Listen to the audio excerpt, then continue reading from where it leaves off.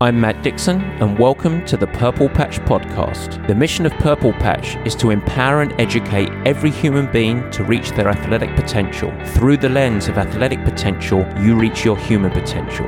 The purpose of this podcast is to help time-starved people everywhere integrate sport into life.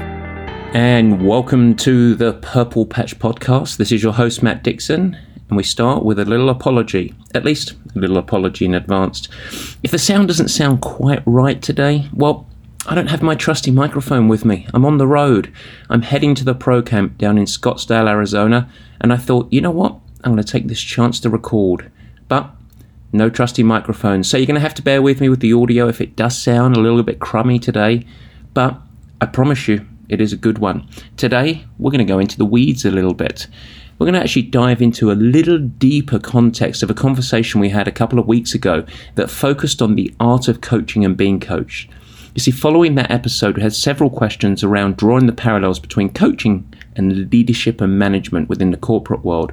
Lots of requests for helping draw the parallels and outlining some of the practical skills to, well, ultimately improve leadership and management.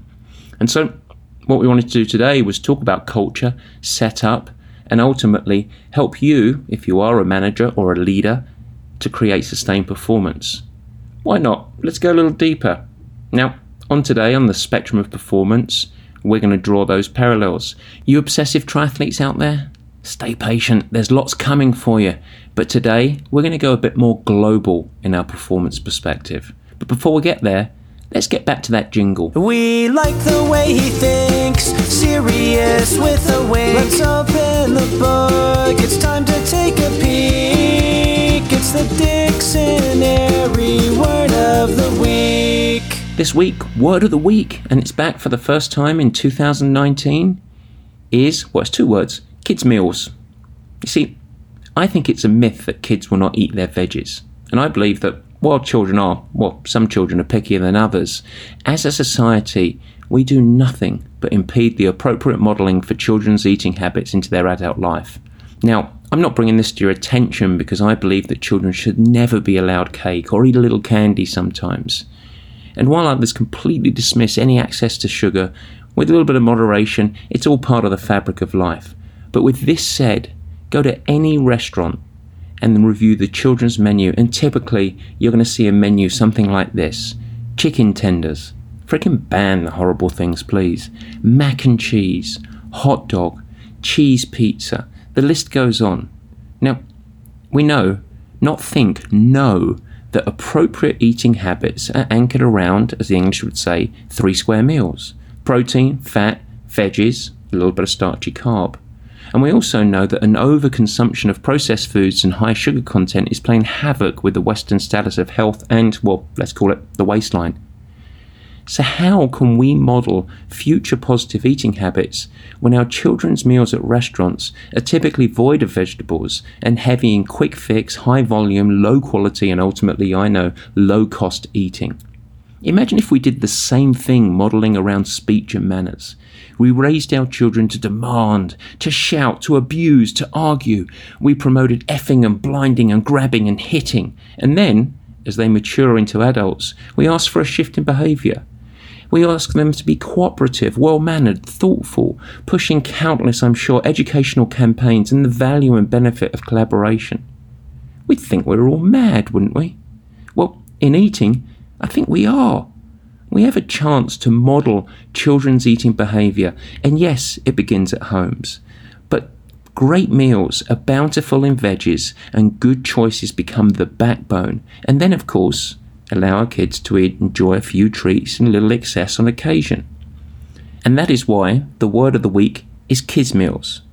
Because what we should have in every children's meal in every restaurant is fruit and vegetables. If not, demand it. We say it enough, we might just begin to elicit change. After all, ultimately, restaurants want to please us, and they likely feed our kids garbage as it's number 1, cheap and easy, and number 2, in demand. They think it's in demand. So instead, let's demand something else. Fruits and vegetables, kids' meals. Now, in a very appropriate manner, and I'm glad I can say it this week in this context, let's get on with the meat and potatoes.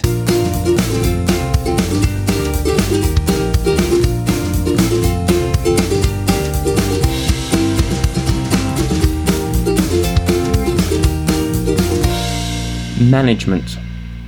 Coaching. Today is, by request, the extension of our conversation on the art of coaching and being coached, an extension into management and leadership. We truly go corporate, and we try and draw the lessons from performance within a set of world-class athletes into performance within, business teams. We explore how, I believe, the lessons of how we approach elite performance can ultimately help managers be effective and get the most out of their teams. Now, I think it's important as we dive into this conversation for me to provide some context with coaching and management. Let's consider a typical state within the corporate landscape. So the most common thing that occurs is promotion or a set of promotion end up evolving out of someone being highly effective at what they are originally employed to do. They are great, for lack of a better phrase, pilots. But these highly effective doers are not necessarily, and in my experience, not commonly, really skilled at leveraging themselves and helping their team perform. So while they're great doers, how does one become great developer of team of doers? The same, of course, applies in sports. There is a real reason that the vast majority of the most successful athletes out there, our household names, are ultimately not the best coaches. The analogy that I use is that to transition to highly effective coaching or management is similar to transitioning from that top pilot to suddenly being asked to take up the role of instructor, air traffic controller, and yes, ultimately sometimes emergency services. As a manager, your success is wholly dependent on others. And so you can't become a bus driver where you pack a whole load of great talent onto your bus and drive them to success. Your success and your results is based on creating a squadron of wonderful pilots. And so our mission today is sustained performance. And without further ado, let's dive in. So by the end of this conversation, we're going to talk about a framework and a process, and actually ultimately 5 main bullets to help you become a more effective leader. But before we do that, we should talk about performance globally. And I think there are 2 main considerations. So the first is remembering, or at least outlining, a performance model for you, the leader. You see, you can only create a great team if you're a pretty able person and leader yourself. And then the second part, the real nitty-gritty of the meat and potatoes, is setting up a framework and culture to allow all within your team to thrive and ultimately find sustained performance. So let's start with you. Now, remember, every single piece of coaching at Purple Patch is anchored in the framework of the 4 pillars: endurance, strength, nutrition, and recovery. And this isn't just lip service. We want all of our athletes to live by those 4 pillars, and all of the coaching conversations to focus and be anchored across those components. Now, if we apply this methodology to our professional athletes, it is the recipe of these elements that enable underlined sustained performance. So where there is harmony between training, a backbone of nutrition, and all of the elements that come under nutrition, integrated recovery including sleep, and then we get performance across the team. So it's right in the center of the interaction: training, strength, and of course endurance, nutrition, and recovery. And that's what creates repeatable, predictable, sustainable performance. And this is a very, very simple but applicable across all levels and all genders performance model. Now, how do we apply it to the performance-minded executive? Well, the first part of the model of it is, of course, work. And yes, that is a dominant part of an executive's life. But the classic do more, work more, sleep under the desk to achieve is not a sustainable performance model. In fact, in my opinion, it's actually a statement of performance stupidity. The most effective executives finds what we would call maybe the performance zone. And that is slightly differently applied, but the same model as we use for our professional athletes. We have work, and that's of course the centerpiece. But in support of that is the recipe that is blended out of training and what I would call rejuvenation. Now, training isn't just exercise, but training itself integrates structured and progressive exercise. And of course, that should be a combination of strength and endurance. And it cannot be isolated, but it must, in order for you to be effective, integrated into that recipe of work. Now, I think it's worth pointing out here, just because you exercise doesn't make you suddenly a high-performance executive, because the third part of the recipe to get the blend right, the recipe right, is what we call rejuvenation. And what I mean by rejuvenation is a host of positive habits to offset the stress of both work and training. So those positive habits include, and you might be able to guess some of these, but sleep, nutrition, hydration, fueling post-training, that word deliberately, and I think most importantly, something to enable you to step away and escape. A recharge physically and emotionally. This cannot be just diving into more training or exercise. This might be your children, your family, your friends. I don't care. Building model aeroplanes, building model trains, whatever it is that enables you an emotional and practical and physical escape from the rigors of both training stress and work stress. And when we get this right, and I think what many would call it an overused word, balance right, of the interaction of all three, we end up finding sustained performance. Now, most of this, if you're a frequent listener, shouldn't be new to you. We talk about the performance model and we talk about the pillars of performance. But as mentioned prior, what happens if your success as a leader now, as a manager, is dependent on others? How do you set up a performance culture and ultimately effectively coach? Because guess what? As a leader and a manager, you are a coach. So I think there are two big things. The first is setting up the environment. That's the baseline. And I believe that you can only be a great manager if you proactively set up a culture and environment that encourages people to look after themselves. So to ponder, you might succeed with a personal approach to your health, fitness, and performance, but to facilitate big success, you must help your team thrive with that same model and mindset. But the second part is the topic of today, and that's then, with a great environment, you looking after yourself, how do you then set up a structure of coaching?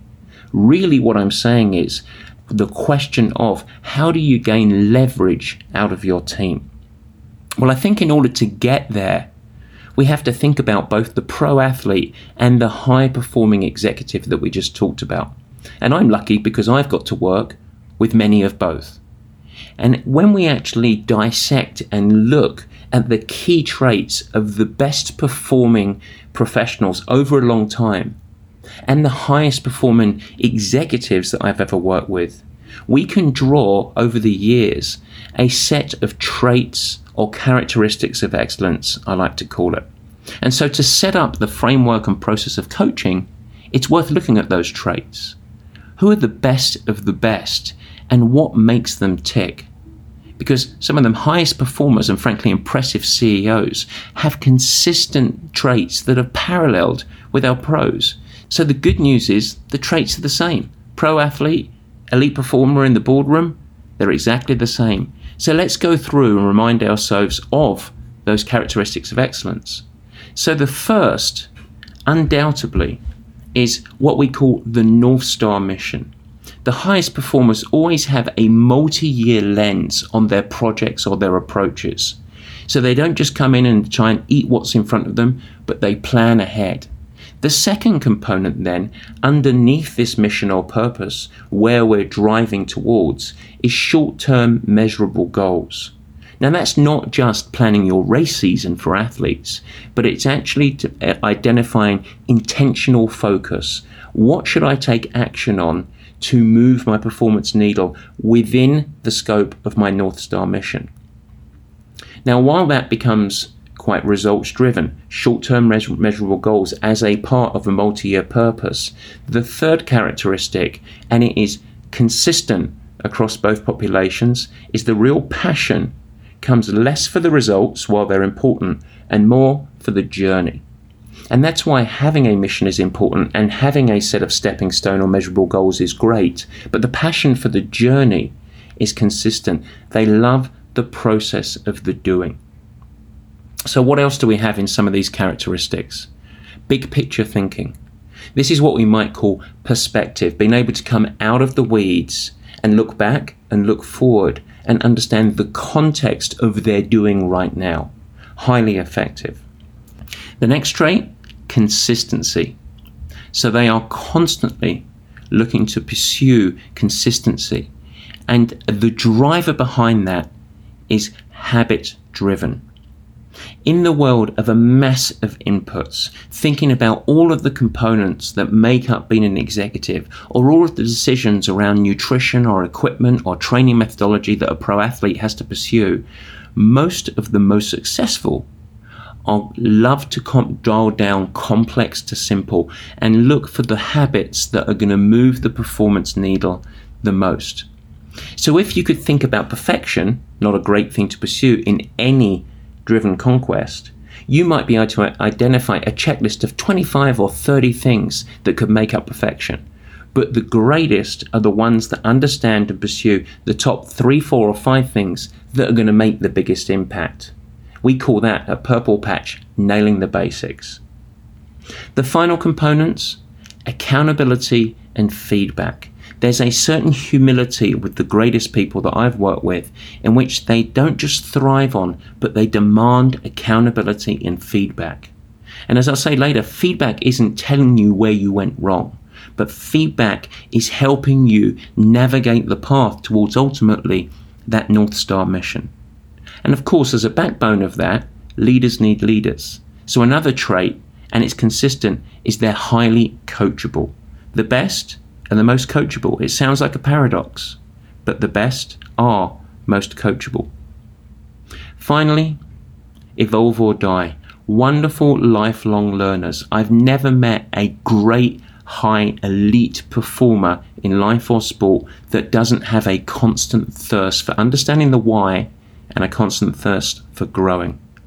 And ultimately, the last piece is they're highly resilient and adaptable. They are, as we like to say, change able.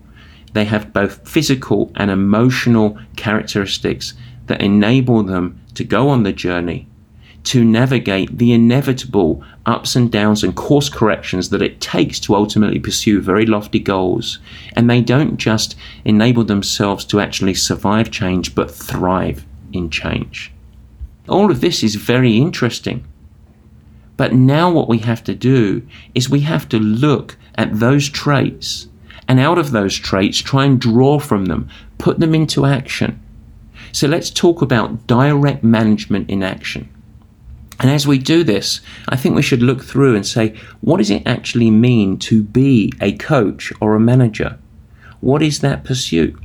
Well, I think there are 3 main things that we look for. The first is that your role is to set a path, a very, very clear path. As we then navigate along that path, the second is to hold your team to account to executing their jobs on that path and provide appropriate and suitable feedback to ensure that we're progressing. And then finally, of course, we must facilitate results. We must actually get a yield, a positive yield from all of the energy and all of the work that's being put on, not just by you, but by your team. You see, remember that a great coach or a great manager cannot be the primary doer. They cannot be the pilot. We are after a squadron of great pilots. So let's go step by step, and we can go through a process drawing off the traits I just went through to look for 5 main steps that I think are always consistent in great coaching or management. Now, to get there, what we're going to do is we're going to compare me, the coach. By the way, feel free to input your favorite coach of choice. This isn't about me. And you, the management, in a more corporate setting. These 5 things we're going to go through are the North Star, the goals, nailing the basics, feedback and accountability, and ultimately empowerment. But under each one, I'm going to try and draw an example of the coaching and my lens on it, and then apply it to the management. So we begin. The North Star. So as a coach, my job, as mentioned before, is to create a multi-year roadmap. So if we take Tim Reed, who came along in about 2012 and ended up pursuing the journey towards 2016 becoming a world champion, our job right at the start was not just to say, what races should we race this year, Tim? What are the intervals you should do on the bike or the run or in swimming? But instead create a multi-year roadmap, a North Star to it. But a second part of it that is often missed for coaching is securing athlete understanding and buy-in. Because a multi-year roadmap is only appropriate and effective if the athlete understands, appreciates the sentiment behind it and the path they're going, and buys into the journey.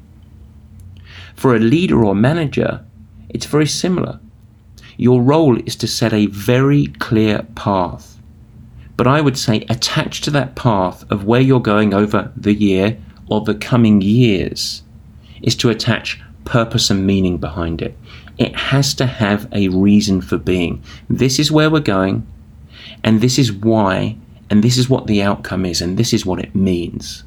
And if you have that North Star, just like coaching an athlete, you have to ensure that it's very clear and that the members of your team understand what it is. Clarity becomes a critical component.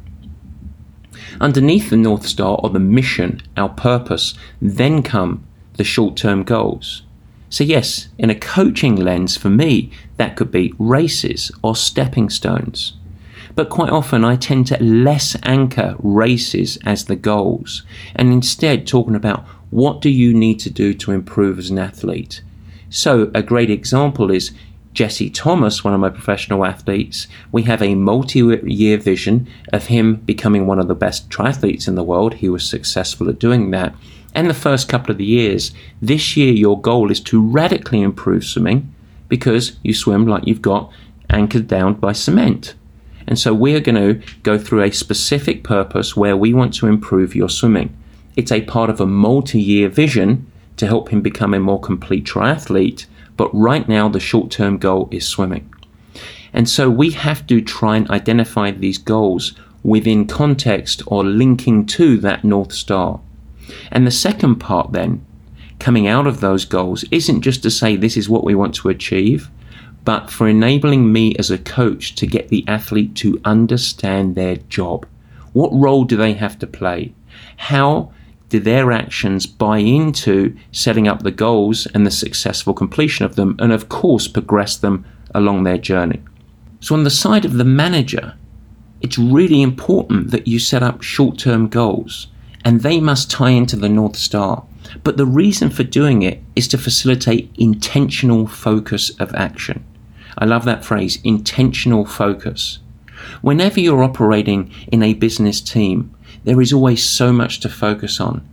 But the real management skill is to identify the key things that will move the performance needle. And that is identifying and anchoring into the mission. But the second part of that, just like my coaching role, is to get your team members to understand their role. What is their role within these goals, and how will their actions buy into actually facilitating progression towards the North Star? So now you have a framework.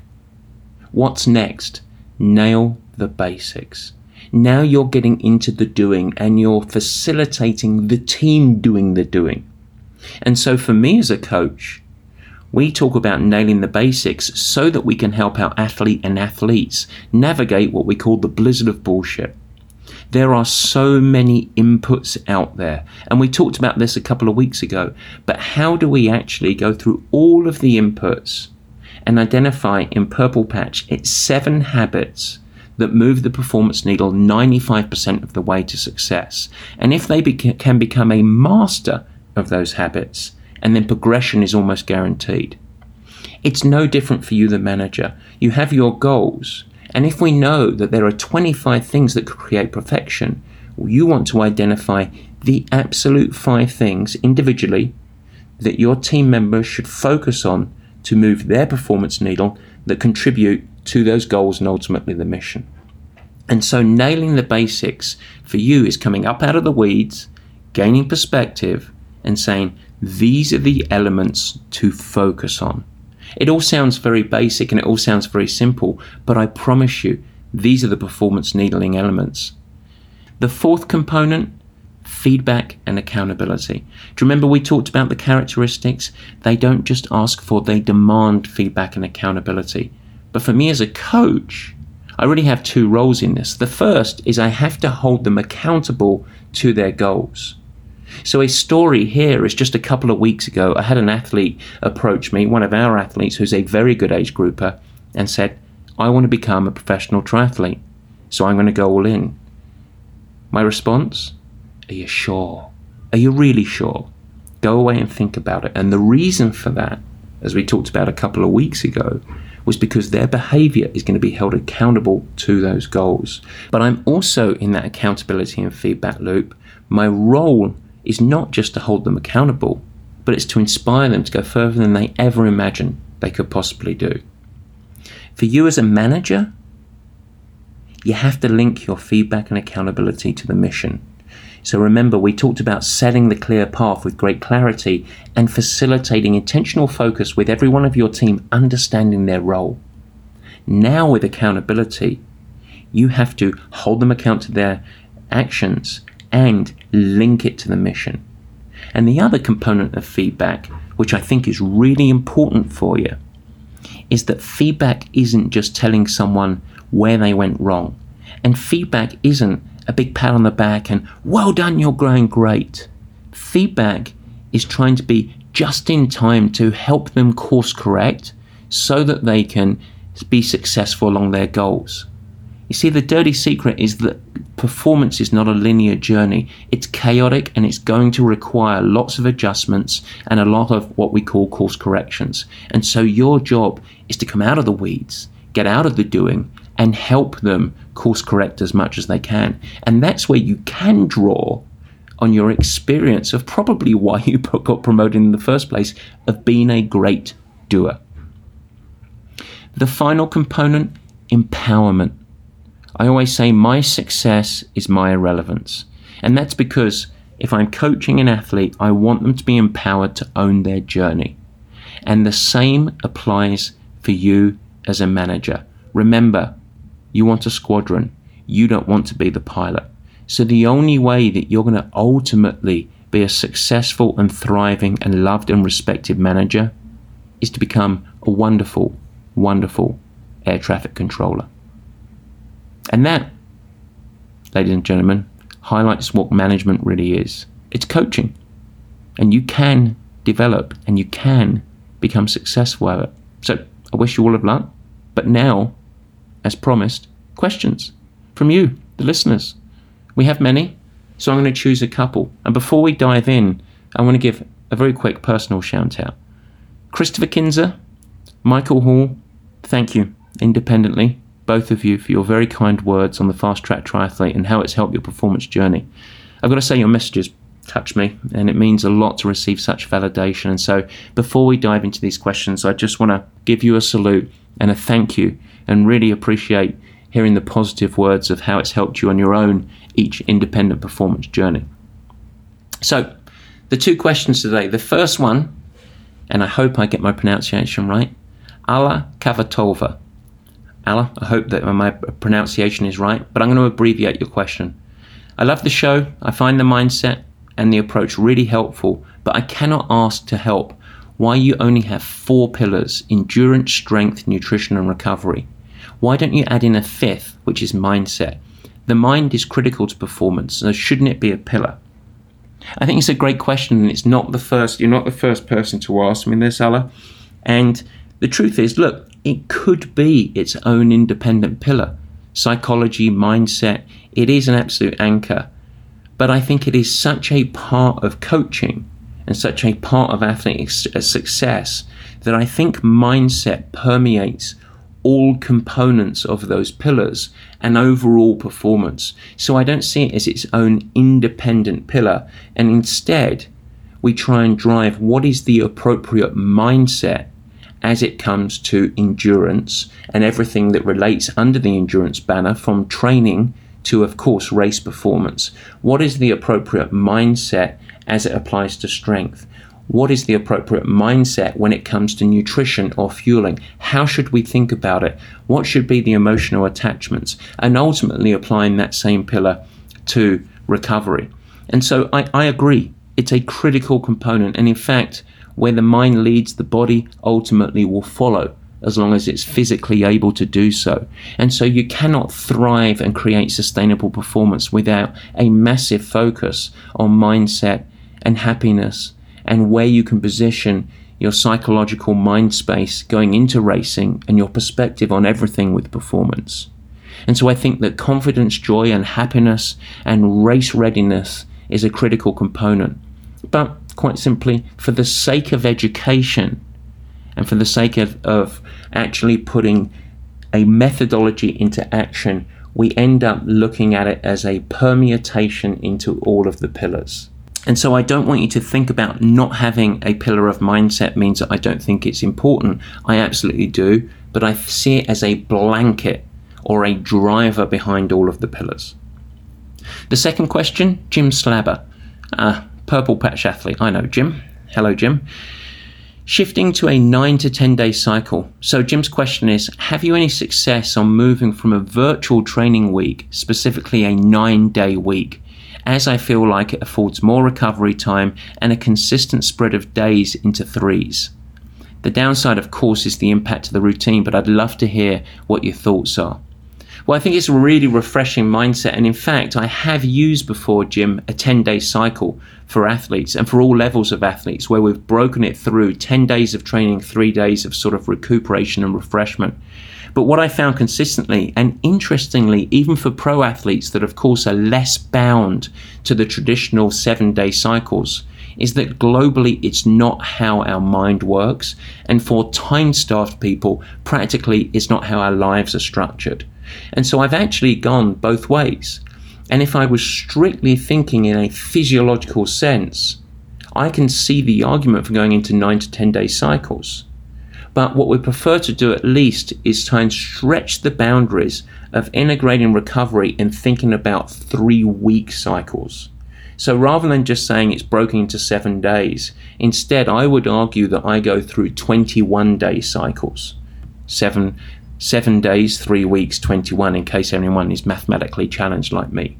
And so we go through a typical week of work, which is typically a strength endurance type week. Then we go through a second week, which is a bit more of a pacing and maybe a speed week. And then the third week that incorporates both a few days of recuperation and then a trackable and repeatable, very hard, typically weekend session. And by repeating that creates a 21-day mindset where we have great plasticity if we need to incorporate more recovery if necessary. And so while I break down training weeks into 7-day cycles, it's really a multi-week 21-day cycle of work. That's the way that I think about it. And then we have the rejuvenation being just 2, 3, or 4 days within that 21 days, but then isolated single or 2-day blocks where you have a bit more refreshing. And so I love your thoughts, and I think it's great, and there's nothing wrong with a 9 to 10 day cycle. It's wonderful. It's just when I try and apply it to time-starved living and the way that we are so trained as human beings, I find that over the long haul, it doesn't get people to adhere to what I want as a coach quite as well. And so it's really like how do you skin a cat? There's different ways, but for me, 21-day cycles. So guys, thanks so much for your questions. I look forward to receiving them. I like filtering through them, and I really look forward to answering more soon. So if you do want to answer questions, you can go across the whole spectrum. It's questions@purplepatchfitness.com. That's questions with an S at purplepatchfitness.com. Until next time, stay engaged. I'm here to help. And folks, that's the end. It was definitely a goodie. Next week, well, as you heard at the start, I'm off to Pro Camp. So we're going to have a specific edition around the professional athletes and what we can learn from them. We might even get a few of the pros onto the mic. Who knows? And who knows what they'll say. And then we're going to return and cover a really important subject, addiction. We have an incredible story that is truly close to home for myself and Purple Patch on overcoming addiction and then the integration and use of sports to facilitate a whole new lease on life. So stay tuned, but for now, I hope you enjoyed. We've gone down a rabbit hole around coaching and management. Next week, we're off to the pros. See you next time. Thanks so much for listening. This has been the Purple Patch Podcast. If you like what you hear, we'd really appreciate it if you share with your friends and even go the extra mile and head over to Apple Podcasts to subscribe, rate and review the show. The Apple Podcast link is in the show notes. Your support and positive reviews go a huge way in increasing our visibility and also the exposure to time-starved people everywhere who want to integrate sport into life and ultimately thrive. Don't forget, you can also follow us on Instagram, Facebook and Twitter. Cheers!